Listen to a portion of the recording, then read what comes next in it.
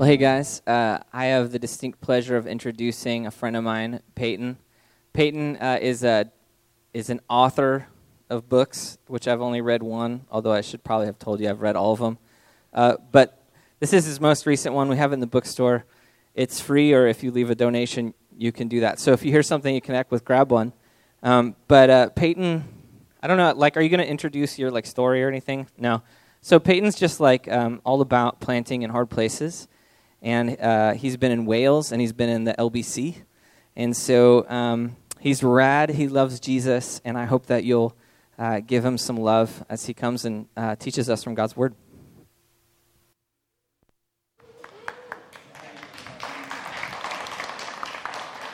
Can I steal this? Is that okay? You can stand up there or down there. No, I'll stand down here, but I'll try not to break anything. Good morning, everybody. Good to be with you. I have too much stuff, so I got to put stuff on tables. So good to be here with you. I have prayed for you guys and thought about you from afar. It's good to finally meet you. Love Dale. Respect the crap out of Dale. Can you say that? Can I say that in this sense? Sorry, I'm used to urban church planning, kind of like you. So inner city Long Beach. Haven't been there for a few years, but we're doing church in the park right now on Sundays. And, when people are getting bit by pit bulls and knife fights break out before church and your members are getting baptized and months later shot in the back by police wrongfully, you're in the thick of it. And that's kind of Refuge Long Beach. And it's been great, but there's a great team that's handling it now. But the reason I bring all that up is I know that Dale and his wife, they're here because they love you guys and they love this city. And I've tracked with him, got to know him in about 2015, maybe 14, and just an honor to be here. So, this is my favorite time, right here, when it's like this size and you all know each other. And, one day you'll be... you'll be bigger. That's going to happen. But all of you will tell stories. Remember that time that, and it'll be like all the people that come and aren't even saved yet, but that are going to get saved here. They're going to be like, man, I wish I was there back then. Remember we're in that room in the school and like we still talk about. Remember when our childcare was easy ups with the construction wrap around it, and we had to have bouncers that went with people to the bathroom. Those were good times, right? That's what we talk about. It's weird. Right now you're going, man, this part. You all have the part of a church plant that's hard work and it sucks a little bit. It's always that because mission's costly. You can't be on mission and not have, you guys are on mission. And that's super cool. And there's just something about when you're on mission together, the presence of God is there in a unique way. As I always tell people, we always talk about where two or more are gathered, and we think it's here. And I always think where two or more are gathered on mission, He's especially there. So I tell people, if you really want to experience God, you get on mission, because God's out there. He's out there now on the streets of San Diego, meeting with people and ministering to people, prepping the way for you, coming alongside you when you're talking to them. And then after you're gone, He's still working in their hearts through the power of the Holy Spirit. And that, to me, that's what this is. I don't see a small church. I see the activity of God, the thin end of the wedge, breaking the ice of what God wants to do in San Diego. Pretty cool, huh? It's a cool perspective. Well, look, let's pray, because I need the Holy Spirit, and I think you know that by now, so let's pray. Lord, we thank you for, first off, your word. Thank you for these words that are so much more than words. Lord, this is so medicine. This is like that attaboy from the coach. Lord, this is words of life that even at times, though they're hard and make people turn away, You turn to us and say, are you going to go too? And we say, no, Lord, because you alone have the words of eternal life. And that's why we're still here, because our souls have heard something that has set us free. And Jesus, this morning, we want to just come and submit to you. We want to just acknowledge that you're that amazing God that we sung about, that words fail us in even, Lord. Sometimes our hearts know, when we're singing those songs, our hearts know something that our words can't properly express.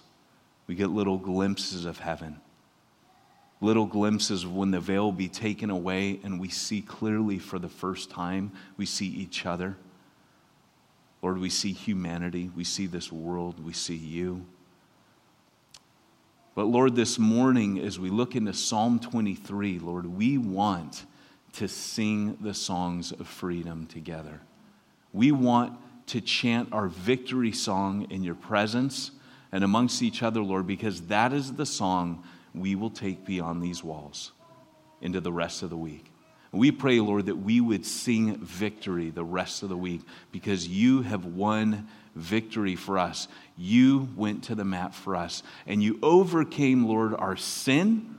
You overcame my guilt. You overcame our shame. You overcame our judgment. Mercy triumphed over judgment at the cross. And Jesus, we want to sing that song of freedom that came as a result. So turn our eyes to Psalm 23. Bend our hearts and our minds and our wills to what you want to say to us this morning. And we pray, Lord, that we would just meet with you, Lord. Just simply meet with us. We need you to be our shepherd this morning. In Jesus' name, amen. You know, words are very, very powerful things. I don't know if you realize that. I gave you a pep talk when I got in here on church planning because I know how powerful words are. Have you ever gotten a pep talk and it just, it was just somebody just giving you the right words at the right time? Anybody here? Can you think of an example? Can anyone has anyone ever said something that was so powerful it stuck with you for the rest of your life? I have a buddy, he's part of my training team, and he believed he wasn't a good teacher. He's a church planner. And through our encouragement of him, he's one of the best trainers we have. He now believes he's a teacher because we fed into him what we saw in him. Has anybody ever had that? Somebody said something to you? Anybody? You want to share? This is participatory, by the way. If you read my first book, which Dale confessed to not having read, I believe it was the first book you didn't read or the second? I've read this one. Okay, all right. First one, I talk about interactive church. I love interactive church. Do you know that Jesus was interactive? Do you know that? He asked 308 questions in the scripture. Do you know that? 308. He was asked 187. You know how many he answered directly? 3. So Jesus was really he was a rabbi. It's called rabbinical questioning. He asks you, so he interacts, right? So, come on now. Who's got an experience, something that somebody said that stuck with you? Somebody said something, a word, and it changed you. Early on in marriage, when I thought I had everything figured out, You got it now, though, right? You totally got it now. a really good friend just gave me tough love on words that, she could have easily gone on my side and just pumped me up of, yes, you're absolutely right. But she pointed me towards Jesus regardless of what's going on. Loving my husband the way I'm supposed to love him and serve him. Right. As opposed to anything else. Yeah, okay, I love that. I love that it was someone giving you words that maybe weren't easy to hear, but what you needed to hear, and it changed your life, right? And we've all got those scenarios. We've all got those experiences. Shakespeare said that the pen is mightier than the sword. I don't know if you believe that. Whole wars have been fought over things people have said. And if you're paying attention right now, words are doing a lot of damage in America.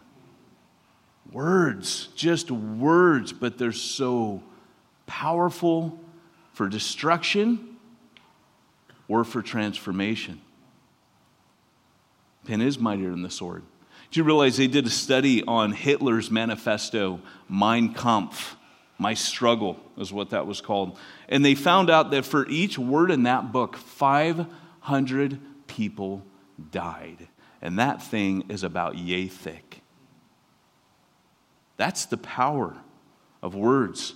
And in the book of Psalms, we have a psalm, and we're going to get into one in a minute here. Classic, well-known, only 6 verses long, but a powerful 6 verses of words. Psalm 23, don't get excited, you could turn there. But Psalm 119 is a psalm about the power of words. It's an acrostic of the alphabet. So A is for apple, B is for boy, C is for cat. The whole thing, each stanza in that psalm begins with a letter of the Hebrew alphabet and goes through and gives tribute to what happens when God takes letters and arranges them into words.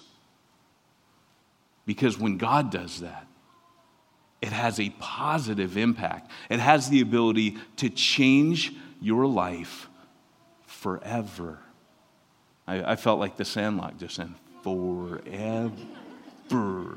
Just, mind is a playful monkey, the Chinese said. And I told my wife, I'm not going to do it this morning. I'm going to fight those thoughts the whole time. I want to read to you, first off, Psalm 23. And I'm going to read it a couple times this morning. There's just 6 verses. And the most important thing that will happen this morning is you hearing those words, not mine.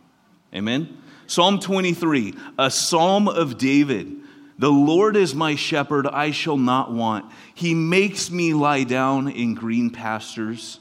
He leads me beside still waters. He restores my soul. Wow. When's the last time you had your soul restored? I could just preach on that. Should we just preach on that? Just camp out there. He leads me in paths of righteousness for his name's sake. Even though I walk through the valley of the shadow of death, I will fear no evil, for you are with me, and your rod and your staff, they comfort me. You prepare a table before me in the presence of my enemies. You anoint my head with oil. My cup overflows. Surely goodness and mercy will follow me all the days of my life, and I shall dwell in the house of the Lord forever. It's amazing. I want to read to you guys just to give you perspective, because sometimes we can be overly familiar with this psalm. We've heard it at every funeral we've been to. It's the most quoted and memorized text of the entire Bible. But I want to take it, so this is my book. This is not a shameless plug. I saw you out on the back table. But this is called Reaching the Unreached, Becoming Raiders of the Lost Art.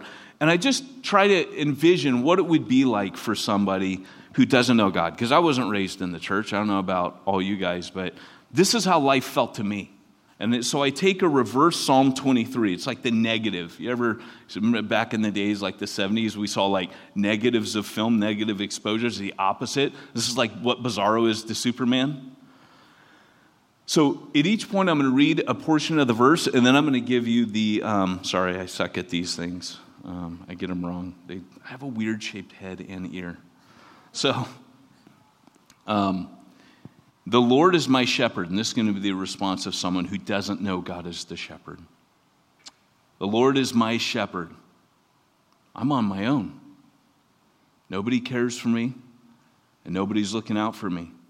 When I fall, I have no one to pick me up. So imagine now, this is what you feel when you don't know God.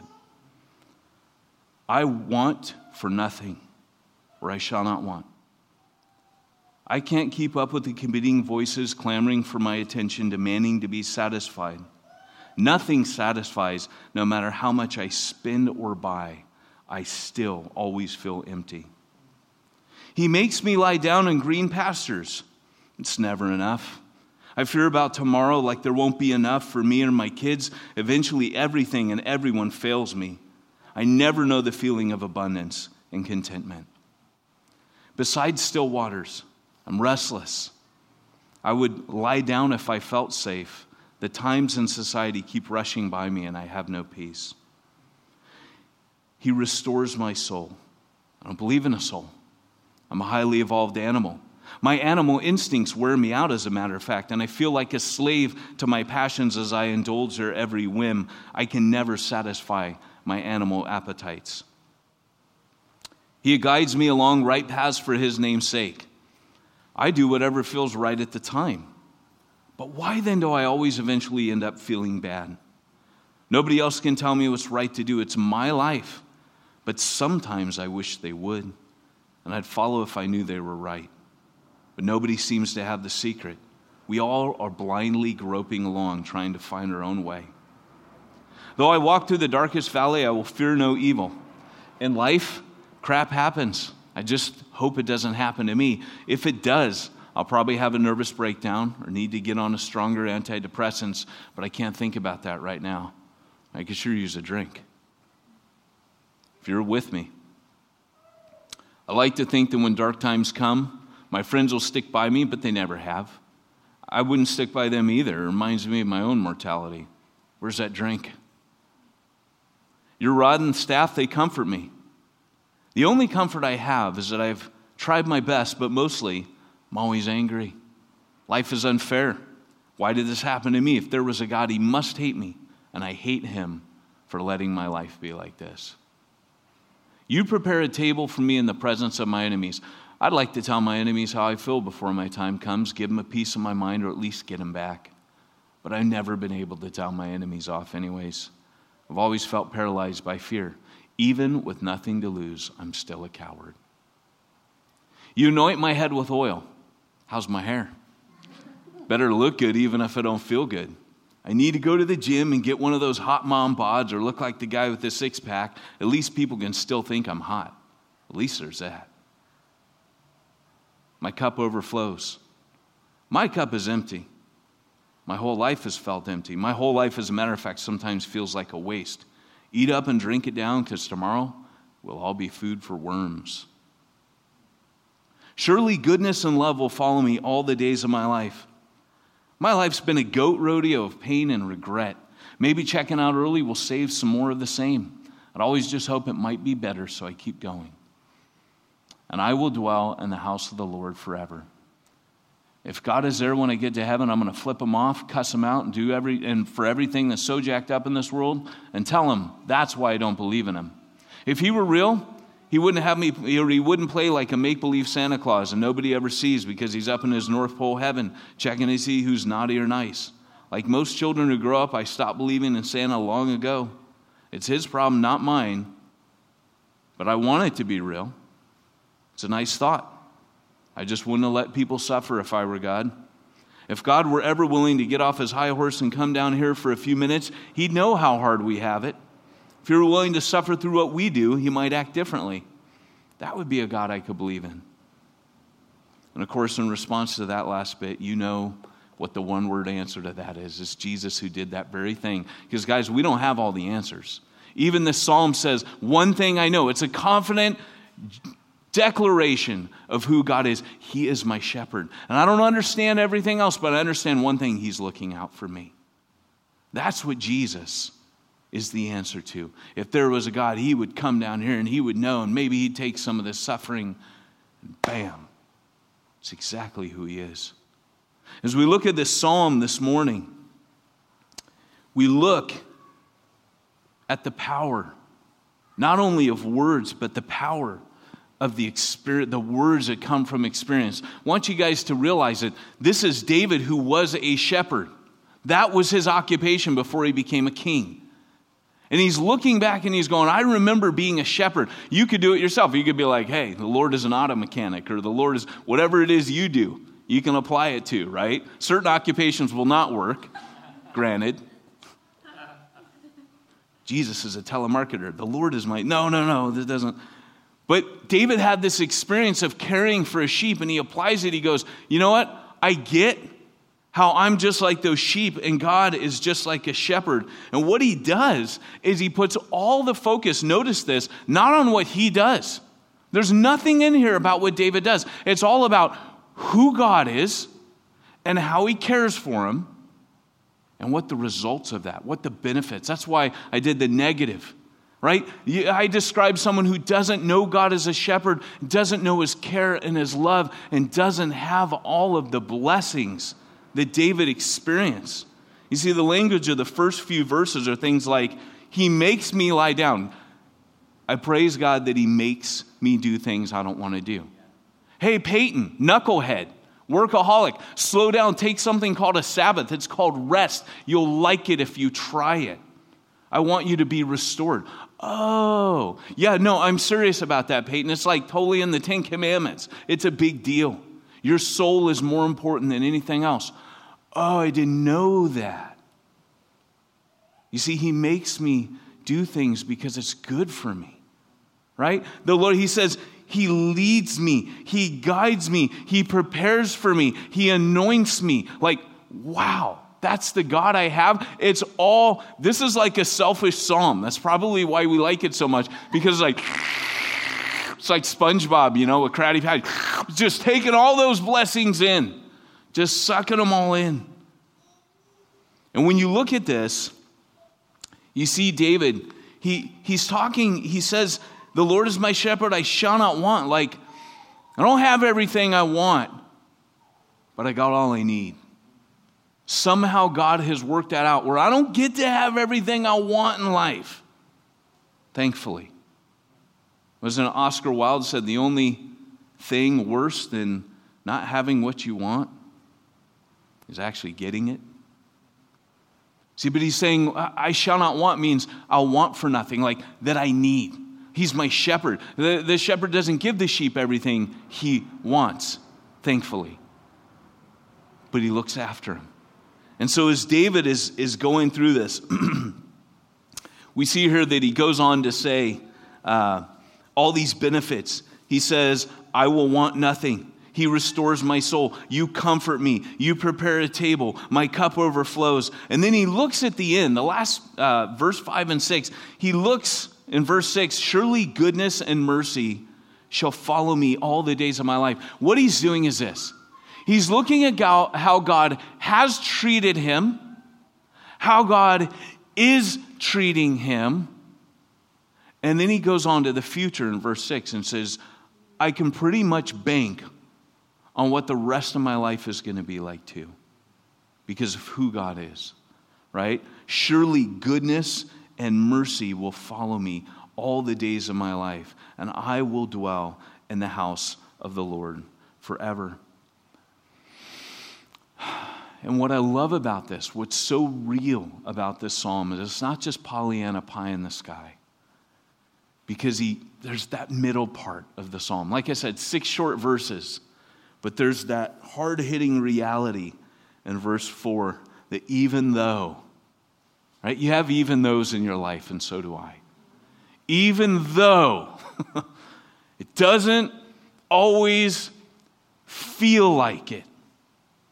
You see, as a Christian, we walk this walk of faith, things that we can't see, but the writer of Hebrews says, but you're confident of. And I like in our generation to kind of say things we don't feel, but we know. Because your feelings aren't reality. I was a psych nurse. I dealt with people that hallucinated nonstop. They felt bugs crawling. There were no bugs there, right? Your feelings, your perceptions are not always fact. There are illusions. You can have a David Blaine, a street performer, perform an illusion, and you go, how is that possible? Because it's not real. He's tricking you. And life sometimes seems to bring things our way that are illusions of nobody cares for me, nobody's out for me. But David has walked with God long enough. He's been through enough of those hard times. He's been there and back, bought the t-shirt, been to the brink of hell, the brink of death, and come back and said, you know what? Even though I walk through the valley of the shadow of death, and here comes that declaration of faith that comes through experience. I've been there. I thought that. And I'm still standing. You got me through. and I'm still here. And he goes, even though I walk through the valley of the shadow of death, you're with me. I know that. You are with me. Your rod and your staff. Rod and staff, by the way, was not comfortable for the sheep. There are a couple of things that happened with the rod and staff. The rod was what you took and you rolled it over the back of the sheep to look for ticks and parasites. Right? So as they would come into the gate, I have in my first book a whole section on shepherding and what it looked like back then. It's not pretty. I was a missionary in Wales for 12 years, and sheep outnumber people 12-1. So I had a lot of experience with sheep. We'd be on a walk, and there'd be like a sheep on its back going, and we'd have to go get the farmer, and, so I didn't go into all that for you because it's kind of gross. There's a lot of gross things about sheep I'm not going to talk about.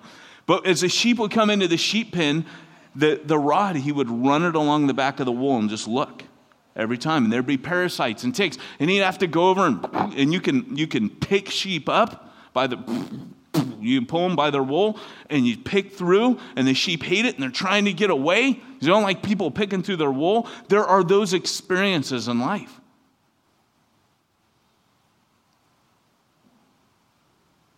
I was about to tell you a really gross story. I'm going to hold off. It's a great illustration about sheep, but I know you got to go eat Father's Day lunch today. But the staff is when he's fighting off the enemies. And David knew that God had his best at heart. And I think that takes us a while to really trust God on that, right? Like, Jesus even said that sometimes people believe and then trial and persecution comes and then they've just, I can't, right? It's too much. It's overwhelming. But this confidence came from experience. I've been married 21 years, right? By now, like it used to be in the early days, like we have all these funny stories where like a guy would come, I'd go get something, a guy would come up, we'd be on the beach in Hawaii, and some Marine would come and sit down next to my wife and be like, hey, what's up? And I'd come back and I would get so mad because I was threatened. I'd come up. I remember this one guy, I'm like, beat it, like that. And he was like, oh, okay, I was just talking to get out of here, that's how I get, right? And there's this one time, she was with my niece on a Ferris wheel, a merry-go-round in Costa Mesa, and these 5 Italian guys come up, and they're Italian guys, so that's like, Italian guys.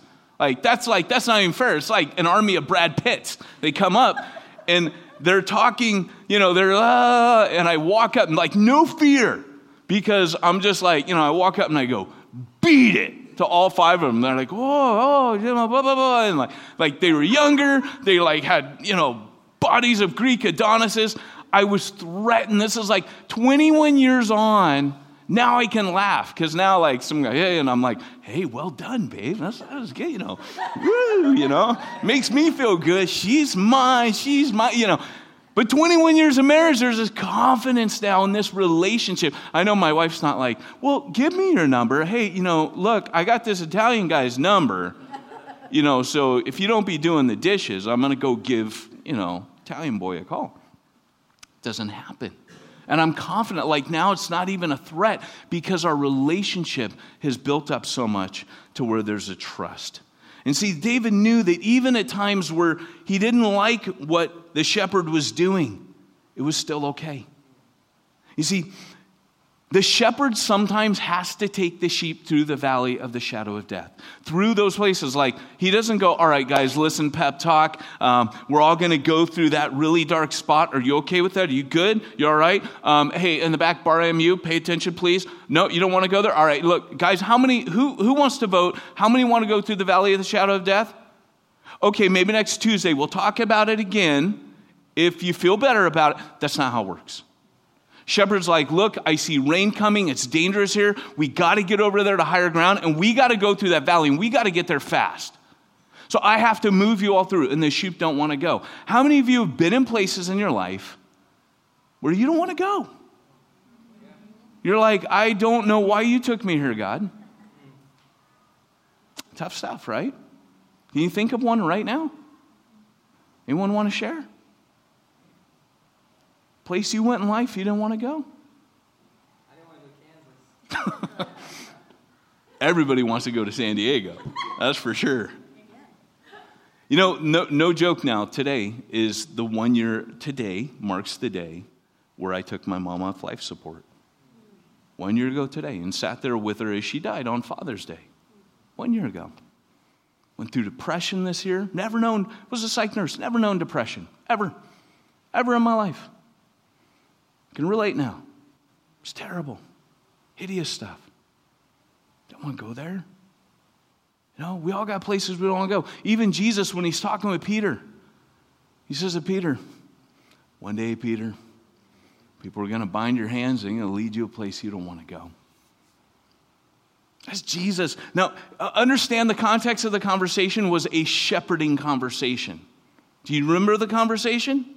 It was on the beach. It was after Jesus had risen again.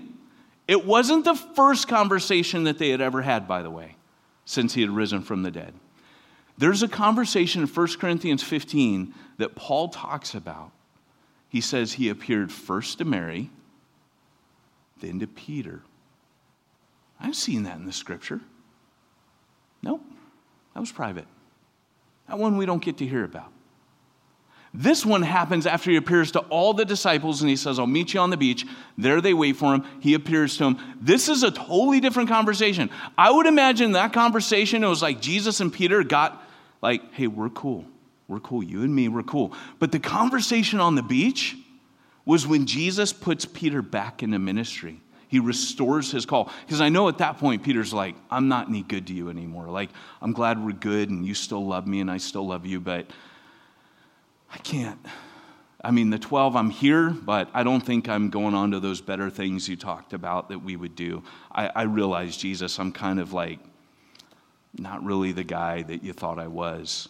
I mean, you warned me I was going to deny you. I mean, no surprises. You did try to warn me. You told me about that valley of shadow of death coming, and I just didn't believe you.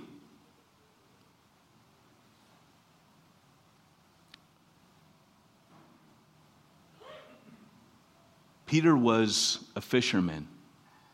So why was Jesus talking to him in shepherding terms? Notice how he says, hey, feed my sheep, feed my lambs. That's what he says. He starts off, he says, Peter, do you love me? Yeah, Lord, I love you. And then he goes, do you really love me? You know, do you love me? Yes, Lord, I love you. And then he says, do you love me? And Peter, it says, gets hurt because he asked him a third time, why was Peter hurt? Because it was a reminder of the denial. Yes, him three times he denied him, 3 times. This is a restoration, but it was a painful memory. And as he's doing that to him, I find this so interesting. When he says, feed my lambs, feed my sheep, it's a shepherd. See, Jesus was the shepherd who left the 99 to go after the one. Go after Peter, right? Peter was that guy that, he was just going to go back to fishing. That's what he did. In fact, that's what they're doing. They're just fishing. He doesn't realize he's going to get to serve Jesus. And that's when Jesus just locks on and says, he goes, oh, and I love this. He says, you feed my sheep. You get the sheep. You now gather the sheep like I've done with you. You go get them. You tell them what I'm like. You see, Peter was a wandering sheep. That's why he's using shepherding terms. And Jesus went to grab him and pull him back. What I love about this is that Peter, he's not allowed just to continue wandering and straying anymore. You see, Jesus loved him enough to pursue him. And when he says to him, do you love me 3 times? Peter's response was finally like, he didn't even answer it like, yes, I love you. He goes, Lord, you know all things. You know I love you. Like, it's about you. It's about who you are, Lord. You know all things. Like, here I am trying to convince you I love you by answering and trying to sound sincere. And he realizes the secret here is the secret of this psalm, the same thing. It's not about me. I can serve you. I can feed your sheep because I am a wandering sheep. And what's important isn't that I'm a a sheep or a wandering sheep, like we all know that what the ministry is telling people about the shepherd. Telling people who you are. Do you love me? He reminds them of the denial. Yeah, I'm a wandering sheep. I get it, Lord. You brought all this home again. Feed my sheep then. Tell them about the shepherd. And he gets back into ministry. You see, there's a surrender at the end of that conversation. The surrender is Peter's not trying to impress God anymore. See, I know who I am. David never here questions that he's a wandering sheep. David never questions who he is. It's not about him. Notice he doesn't say, Lord, I'm bad, and Lord, I don't listen to you, and Lord, I don't. It's all about who this incredible shepherd is. We know who we are. Have you ever heard the famous hymn, Come Thou Fount of Every Blessing? There are a few hymns that are special to me. This is one of them. Listen to this. As he says, he has that famous line in there, prone to wander, Lord, I feel it. We all know who we are. The question is, do we know who the shepherd is? Listen to what he says. He starts off, he says, Come thou fount of every blessing, tune my heart to sing your grace. Right? That's a song of freedom. Tune my heart like an instrument to sing your grace. That's who you are as this shepherd. It's not even talking about who I am. Then he goes on to say, streams of mercy never ceasing, call for songs of loudest praise. And then he goes on to say, Jesus sought me when a stranger, wandering from the fold of God. He to rescue me from danger, interposed his precious blood. You see, Jesus is that shepherd who will come after you again and again and again. And it doesn't matter who you are. It's because he's the shepherd. He will come after you. Doesn't matter who you are. In fact, the guy who wrote that hymn, maybe you're blacking out right there and just, I've never heard that hymn. I don't know. It doesn't mean anything to me. That hymn was written by a guy named Robert Robinson. He was a poet. He didn't write it as a hymn. He was a poet. And when he wrote that, he was in a good place. He knew Jesus as the one who sought him, wandering from the fold of God, but he wandered again down the line. In fact, one night he was in Paris, and he was in a carriage with a Parisian socialite, and he was making the moves on her in the back of the carriage. And she was trying to fend him off politely, and she pulled out this book of poetry. And she opened up and said, listen to this. You know, she kind of pushed him, I want to share something with you. And she opens it up, and she reads those words. Let me just read them to you again. Come, thou fount of every blessing, tune my heart to sing your grace. Streams of mercy never ceasing, call for songs of loudest praise. And when she looks up, he's crying. And she's, what's the matter? Don't you like it? He says, like it, my dear woman, I wrote it. He said, but I am so far away from where I was when I penned those words that it's just hard to hear them. And she said, don't you see? You're talking about him. It's not you. She goes, you wrote right here. This is what she told him. Streams of mercy never ceasing. She goes, that means that his mercy is flowing tonight in the streets of Paris just as full and free tonight as they were for you back then. You just haven't been drinking from those streams. That's what Psalm 23 is. It's the Lord is my shepherd, I shall not want.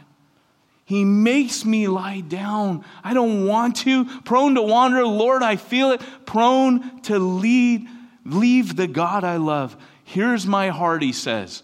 Oh, take and seal it. Seal it for thy courts above. There's no argument about who we are, but because of who he is, there is always a way back.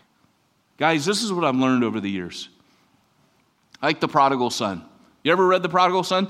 He walks away for years, comes back. The father doesn't even wait for him to get all the way up to the house and make his speech. He cuts him off making his speech. The father sees him afar off, it says, and runs to him. That means you can walk 1,000 steps away from God, and it's only one step back to God. That means right where you are, 1,000 steps away, like that sheep, you turn around and guess what? The shepherd has been following you every step of the way. That's the surprise that the sheep has, time and time again. That's what leads to this kind of confidence in this kind of shepherd. That's what leads to this kind of security. The Lord is my shepherd. I'm okay. Surely goodness and mercy will follow me all the days of my life. All I have to do is turn around and look, and he's there. He's been pursuing me. Like Peter, I get a special meeting with Jesus. I don't deserve it. I didn't ask for it, but it's there. He raises from the dead, and he appears to me. Right? Jesus didn't put his appointment down in the Franklin planner.